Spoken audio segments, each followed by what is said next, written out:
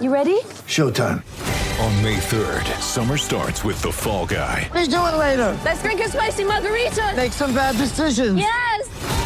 Audiences are falling in love with the most entertaining film of the year. Fall Guy. Fall Guy? Fall Guy. That's what the poster said. See Ryan Gosling and Emily Blunt in the movie critics say exists to make you happy. Trying to make it out? Nope. Because I don't either. It's not what I'm into right now. What are you into? Talking. Yeah. The Fall Guy. Only in theaters May 3rd. Rated PG-13.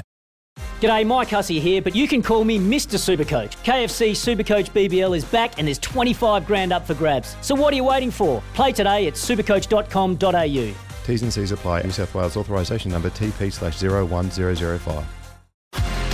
Patton Heels for IMAR Insurance. Get an online quote and instant cover anywhere, anytime. Visit imar.com.au.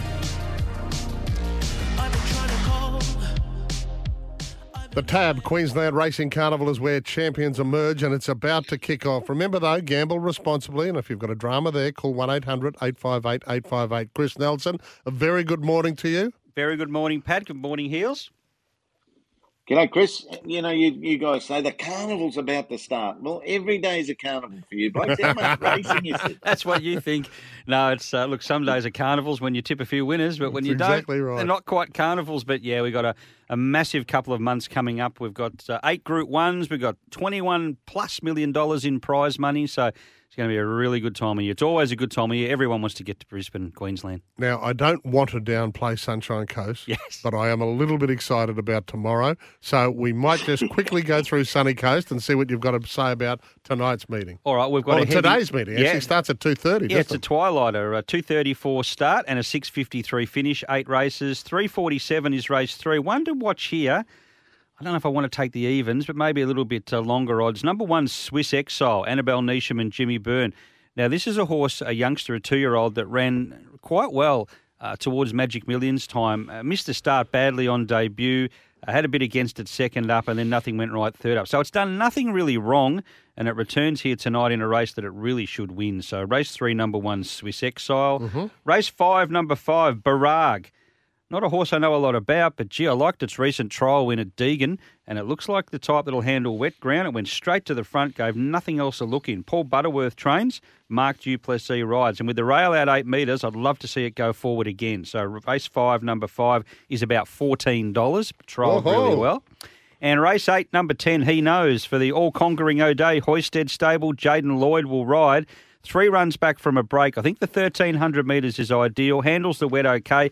Join the inside. Jaden Lloyd doesn't mind sneaking through and looking for those gaps, and I don't think coming down the outside will be the preference tonight with the rail out so far. So he'll look for runs nearer the inside. If he gets through, look out. Race 8, number 10, He Knows.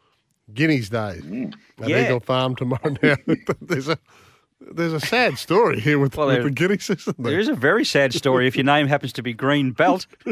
Green Belt was the favourite up until yesterday morning for the Queensland Guineas, but unfortunately put in a bit of an average track gallop at Eagle Farm on Tuesday. The trainers there, Mick Price and Mick Kent Jr., weren't happy with it. So they've decided to spell the horse and geld him. So he's really paying the price for that average piece of work. I bet he regrets it now. I bet he does. If he just had to try that a little bit harder. Yeah, well, he's paying the ultimate sacrifice now, Heels. Does Greenbelt know? Our horses went well too, Paddy. Hell of a Barty and Hot Spring Gold. They look quite handy, they say, aren't they? In their jump outs. No, the Queensland Rogues team, yes. Were you at the jump? Oh, you yes. No, Heels can't go out. I talked out. to the jockeys yesterday. They had a lot of jump outs yesterday, so some winners will come out of those. And ours were good. Well, that's good to hear. All right, so we want to get to the victory now, won't you? Yeah, well, we talked about the Guineas. Let's go Guineas first. Well, the Guineas is tough now because I was quite keen on Green Belt. Bend the Knee. Bend the Knee is probably the way to go, but it hasn't been to 1,600 metres. Hasn't ticked that box, hasn't even been to 1,600 metres. 1,400's as far as he's gone. So that's my query, and that's why I'm looking forward to chatting to Kieran McAvoy on the Punter's Mate after 9:30 because he'll give us a bit of insight there as to if he thinks Bend the Knee will run 1,600. I'm sure he will. So I'll probably lean that way now. I do like Festival Dancer right down near the bottom. I think will cross and lead, but might just take one more run. So my confidence has waned a bit in the Guineas, but I'll go with number 3, Bend the Knee. Speaking of Kieran, you've also got Jimmy Orman on the punters, mate, from 9:30 this morning on SEN. We have. He's got a strong hand there. He's got character. He has. Who's the favourite? So Jimmy's riding the favourite in the Guineas and he's riding the favourite Rothfire in the Victory Stakes. Oh, so let's go straight to the Victory. And boys, what about Festival Dancer? Ben Thompson, you reckon he's got to cross over? I do. He'll show us how good he's at crossing over these days. Well, he's got to get across to the fence there. The horse is a leader. And that wide gate doesn't look good on paper, but I think he'll be able to get across okay. But look, his first up run was good. He didn't jump at all for a leader and ran on quite okay. Just his form suggests he might take this run, but if he happens to get over and get a soft time in front, he might take some catching Festival Dancer, so he's certainly in the mix. Now, Rothfire, Paddy, I think he's a good thing. I really think he's a good thing. Now, I know if you look at that barrier draw on paper, he's drawn 11 of 12. But he's the only leader in the race. He's the only speed in the race. He showed that we know he goes to the front. He trialled really well at Doomben recently, jumped straight to the front, headed Baller, who's also here tomorrow.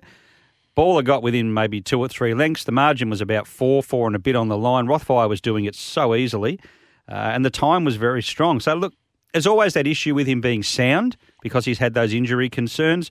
Rob Heathcote says he's going the best. He's had him going since those injuries. He'll never be quite the same as he was prior.